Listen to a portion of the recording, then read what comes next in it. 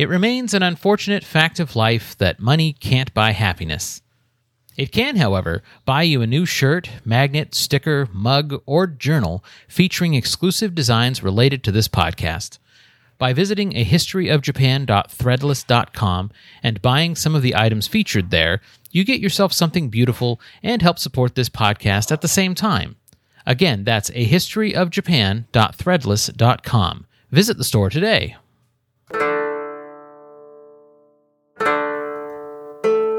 Hello, and welcome to A History of Japan. Season 4, Episode 8, Emperor Shōmu's Big Moves. In the last episode, we focused on the events immediately surrounding Fujiwara Hirotsugu's rebellion on Kyushu. While Ono Azumahito was gathering his army to put down the Confederacy of the Discontented, the emperor was far from idle.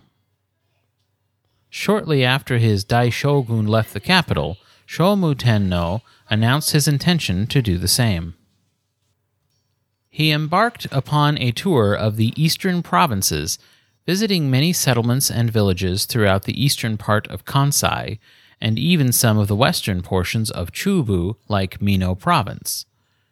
Many historians infer from this sudden desire to embark on an extended vacation outside of the confines of the capital as a sign that Emperor Shōmu feared that Fujiwara Hirotsugu may not have been the only dissatisfied Kuge who might take up arms.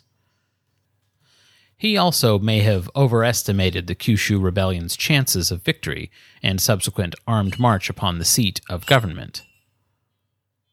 Whatever his motivations, he left Heijo-kyo in mid-November with his entourage, just as Ono Azumahito was subduing the villages in northern Buzen province and preparing to face the rebel Hirotsugu. I'm inclined to believe this was all part of a larger quest on Shōmu Tenno's part, to reflect upon what he could do to improve his thus far tumultuous reign. Under his watch, Prince Nagaya had been killed in a way that most now considered unjust.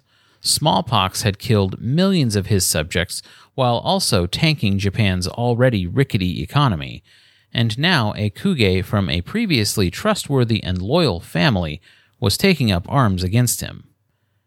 It is likely that Emperor Shōmu was familiar with his Chinese history, and thus concluded that he must be to blame for these many calamities. As he surveyed the villages and towns throughout the provinces to the immediate east of Heijo-kyo, Emperor Shōmu saw with his own eyes the wretched state of his people. The best estimates tell us that somewhere between 1/4 and 1/3 of Japan's population was killed by smallpox, and many others died later due to the famines and other shortages that inevitably followed. Shōmu Tenno responded by leaning heavily into Buddhism, something we've already seen demonstrated in his sponsorship of the new Grand Temple, which would later be named Todaiji. He returned to Heijo-kyo in January of 741, long after he received word of Hirotsugu's defeat and subsequent execution. The rebels who had been brought back to the capital were dealt with using a variety of punishments. According to the records, there were around 270 people who were sentenced for their role in the rebellion. Most likely they were just the ringleaders of the uprising. Most were sentenced to flogging, but 16 were beheaded, 5 had their lands confiscated, 47 forcibly relocated, and 32 imprisoned. Many of those exiled were brothers of Hirotsugu who may or may not have actually provided him any support. The Shikike branch of the Fujiwara clan was not, at this point, entirely extinct, but it would be many years before they would be trusted with high office within the Daijo-kan. Thus, the matter of rebellion was brought to a close, and Emperor Shōmu could focus on his new agenda for reviving his nation. On January 10th, 742, just 4 days after he returned to Heijo-kyo, Shōmu Tenno announced that the imperial court would relocate to a new capital. This was no doubt a surprising edict that confused many kuge. You'll recall that the custom of relocating the capital was a defining aspect of the Asuka period, and that it was generally only done when a sovereign had died. I think it's safe to assume that Emperor Shōmu needed a fresh start. And which city would receive the honor of serving as Japan's new national capital? None other than a little town of Kuni, located due north of Heijo-kyo. In what must be the largest coincidence in the history of coincidences, the town of Kuni just happened to be located in an area where Tachibana Moroe enjoyed a heavy amount of influence because his family owned much of its land. Okay, obviously I'm having a bit of fun here, but Moroe was certainly at least as invested in preventing future rebellions as Emperor Shōmu, if not more so, and the rising Tachibana did not have the impressive pedigree found in the Fujiwara or Otomo clans. If he wanted his son to inherit his office, he needed to ensure that his tenure as Sadaijin was defined by something more than crass opportunism and reactionary rebellion. The location of Kuni, now called Kuni-kyo, was somewhat more mountainous than Heijo-kyo, which may have been a selling point for Emperor Shōmu. Mountainous dwellings are easier to build defensive fortifications around, and certainly Shōmu Tenno would have been mindful of the potential need for a capital capable of defense. Heijo-kyo, being located on a wide plain, would have been more difficult to practically fortify.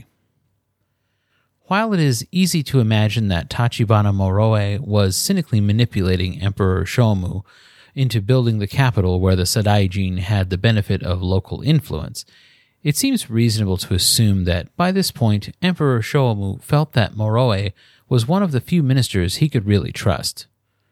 He had just essentially fought a war in defense of Moroe's appointments, Kibi-ma-kibi and Gembo, and was thus politically invested in the upstart's future, whether he wanted to be or not. The town of Kuni was by no means ready to take up the mantle of national capital in 741, and needed extensive construction to provide the court with a daigokuden, or palace, as well as temples, housing for the kuge, and everything else necessary for a functioning capital. The palace was built first, but it would be some years before the capital was actually ready for Shōmu Tenno to take up residence, especially as the workforce was reduced so drastically by the recent epidemic. 741 was also the year Emperor Shōmu called for the creation of a vast network of provincial Buddhist temples. This was likely an attempt to appease the spirit world into overlooking whatever shortcomings it saw in him, which would have caused the disasters in recent years, and it was also a way of ensuring that future responses to disasters could be more easily put into action. Reading sutras aloud or transcribing copies of them were both considered good, pious acts that could assuage angry spirits, so having more temples with which to execute these measures was just good preparation. In 743, the emperor issued an edict authorizing the creation of a daibutsu. This particular gigantic Buddha statue would be housed at Todaiji, at the time named Kinshosenji, and was yet another appeal to divine powers to bless his reign. While there had not been another resurgence of smallpox, nor any rebellions in the meantime, pressure was growing on Shōmu Tenno to return to Heijo-kyo and redesignate it as the capital. The economy, as well, had not yet come close to recovering from the depopulation from the epidemic, and fields were being reclaimed by nature as they had remained unworked for years. In response to the issue of famine and shortage in general, the court issued a new law in 743 which radically altered the fabric of Japanese society. We've discussed previously how the imperial court sought to spur land cultivation by exempting new fields from taxation for 3 generations. This new law, called Konden Einen Shizai in Japanese, expanded on this previous policy by declaring that new cultivation fields would be exempted from imperial taxation permanently. While this law did help to spur more land reclamation by farmers, it also acted like a loose thread on a knit sweater which, when pulled too hard, causes the entire garment to come unraveled. The functions of government were made possible by the resources acquired through tax tributes, as were the lavish lifestyles of the Kuge and the imperial family as well. By creating a pathway through which people might acquire an unlimited amount of productive land without ever giving a portion toward the imperial court, was an extreme and short-sighted solution which only served to create larger problems in the future than those it sought to resolve in the present. The court must have been desperate indeed to adopt such a radical and far-reaching policy. Likely they feared the possibility of another uprising like Hirotsugu's more than they worried about the Treasury Department's bottom line. In 744, Emperor Shōmu could no longer ignore the protests of other Kuge that Kuni-kyo was not a suitable capital. Likely many of the more traditional power brokers like the Otomo and the Abe clans disliked how much Tachibana Moroe's influence would be expanded by the move, and the emperor ordered a halt to construction and seemingly attempted to find a compromise. Rather than return to Heijo-kyo, where he apparently still felt unsafe, he ordered that the new capital would reside in a place which had formerly served as a capital, the bustling trade city of Naniwa. Shortly thereafter, he announced that an entirely new capital would be built around the estate he owned called Shigaraki, which would be renamed Shigaraki-kyo. While Shōmu Tenno vacillated over the location of the capital to a frankly comic degree, another development at court deserves some of our attention here. The 2 eldest sons of Fujiwara Muchimaro were making successful inroads with key members of the imperial family. Fujiwara's Toyonari and Nakamaro, respectively, had been promoted in the rapid whirlwind that followed the epidemic that took their father's life. Nakamaro appears to have gained the trust and support of Empress Komyo, Shōmu Tenno's wife, as well as Crown Princess Abe. Princess Abe had been promoted to Crown Princess, the designated heir, shortly after the smallpox epidemic had passed in 738. She took her appointment seriously and became heavily involved in political affairs, and her mother, Empress Komyo, favored and supported Fujiwara Nakamaro as he gained ranks and better appointments.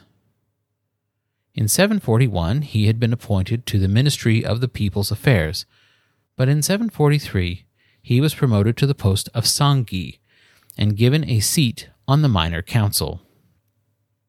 He enjoyed the favor of Empress Komyo and her daughter, Crown Princess Abe, both of whom were determined to secure the succession for the princess.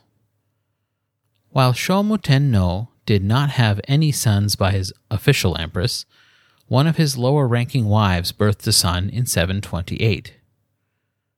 It seems likely that Empress Komyo saw an opportunity in 738, amid the fear of smallpox bringing sudden random death into the court, and used the emperor's fear to have Princess Abe named as the official heir. Every year that passed, however, the threat that young Prince Asaka, who would have been only 10 years old in 738, would manage to attract enough influential and ambitious Kuge to snatch the crown from Princess Abe's head. According to the official records, Prince Asaka was a sickly child, not surprising, given that Emperor Shōmu likewise had a reputation for attracting illness, and in 744, when he was 16, he died. The official cause of his death was a disease called beriberi, which is caused by a deficiency of vitamin B1, or thiamine. Indeed, when it becomes severe, beriberi can lead to heart failure, and it is by all accounts a very miserable and painful disease. Thus the way was made clear for Crown Princess Abe to remain the heir apparent when the young prince died of a natural cause. Or was it murder? Yes, it's time again to play everyone's favorite game. Was this person assassinated? The answer this time, in the opinion of this humble podcaster, is maybe. Emperor Shōmu's sickly reputation and that of his son certainly bolster the case against this being anything other than an unfortunate child succumbing to an indifferent ailment. It certainly provides just enough plausible deniability to give me pause before declaring with any confidence that Fujiwara Nakamaro had a direct hand in his death. However, the timing is really just too suspicious for me to declare conversely that it's an unfounded conspiracy. The Kuge were likely starting to worry that Emperor Shōmu was becoming unhinged to the point of instability, with his constantly moving the capital and bankrupting the state to build a new Buddhist monument every other week. It would make sense that some might start entertaining the young Prince Asaka and dreaming about how they might be promoted and enriched by his future tenure on the chrysanthemum throne. I don't think we can say for certain that Nakamaro poisoned the young man, but I also don't think we can really rule it out. Later in 745, after unsuccessfully trying to convince the court to construct a brand new capital around his estate in Shigaraki, Emperor Shōmu agreed to move the capital back to Heijo-kyo, which would remain the official capital beyond the end of his reign. He continued to devote himself to Buddhism and perform his ceremonial duties as Tenno for 4 more years. 745 was also the year that Fujiwara Nakamaro used his increasing influence and favor with the Empress and the Crown Princess to at last deal with a long-time foe of the Fujiwara clan.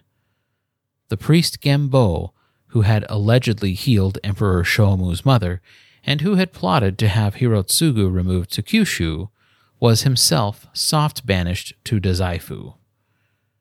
In addition to being a demotion and a drastic loss of influence, this maneuver caused Gembo to fall into depression.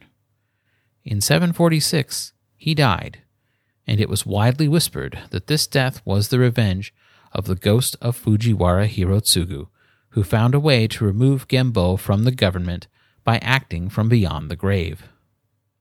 Thus, another set of legends around a vengeful spirit began to take shape. 746 was also the year that Fujiwara Nakamaro was promoted to the Ministry of Ceremonial Affairs, a popular destination for ambitious Fujiwaras climbing the Yamato cursus honorum toward higher office.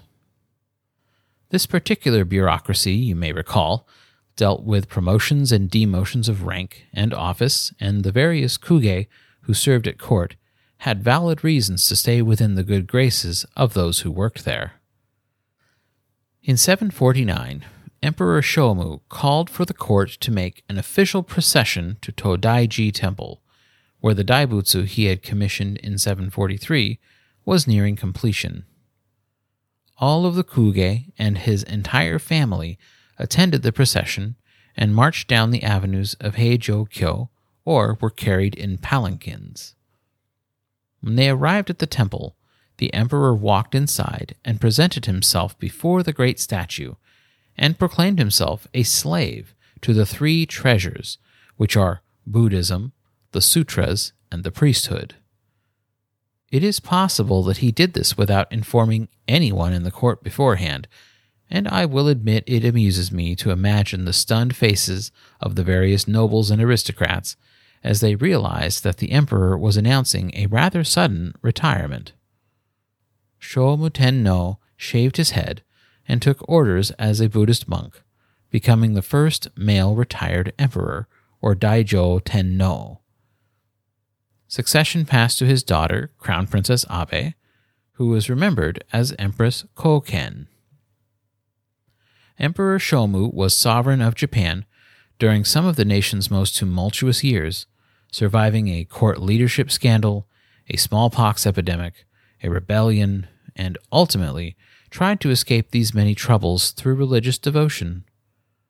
While his reign was tumultuous, it's hard to see the man himself as anything other than a sovereign trying desperately to find solutions to problems which he did not properly understand. He reigned for 25 years. With the elevation of Empress Koken came new opportunities for Fujiwara Nakamaro, as well as his brothers and many cousins, to be of use to the new sovereign. Next time, we will discuss the fate of the Tachibana clan, whose meteoric rise to power would now be challenged by a resurgence of the Fujiwara.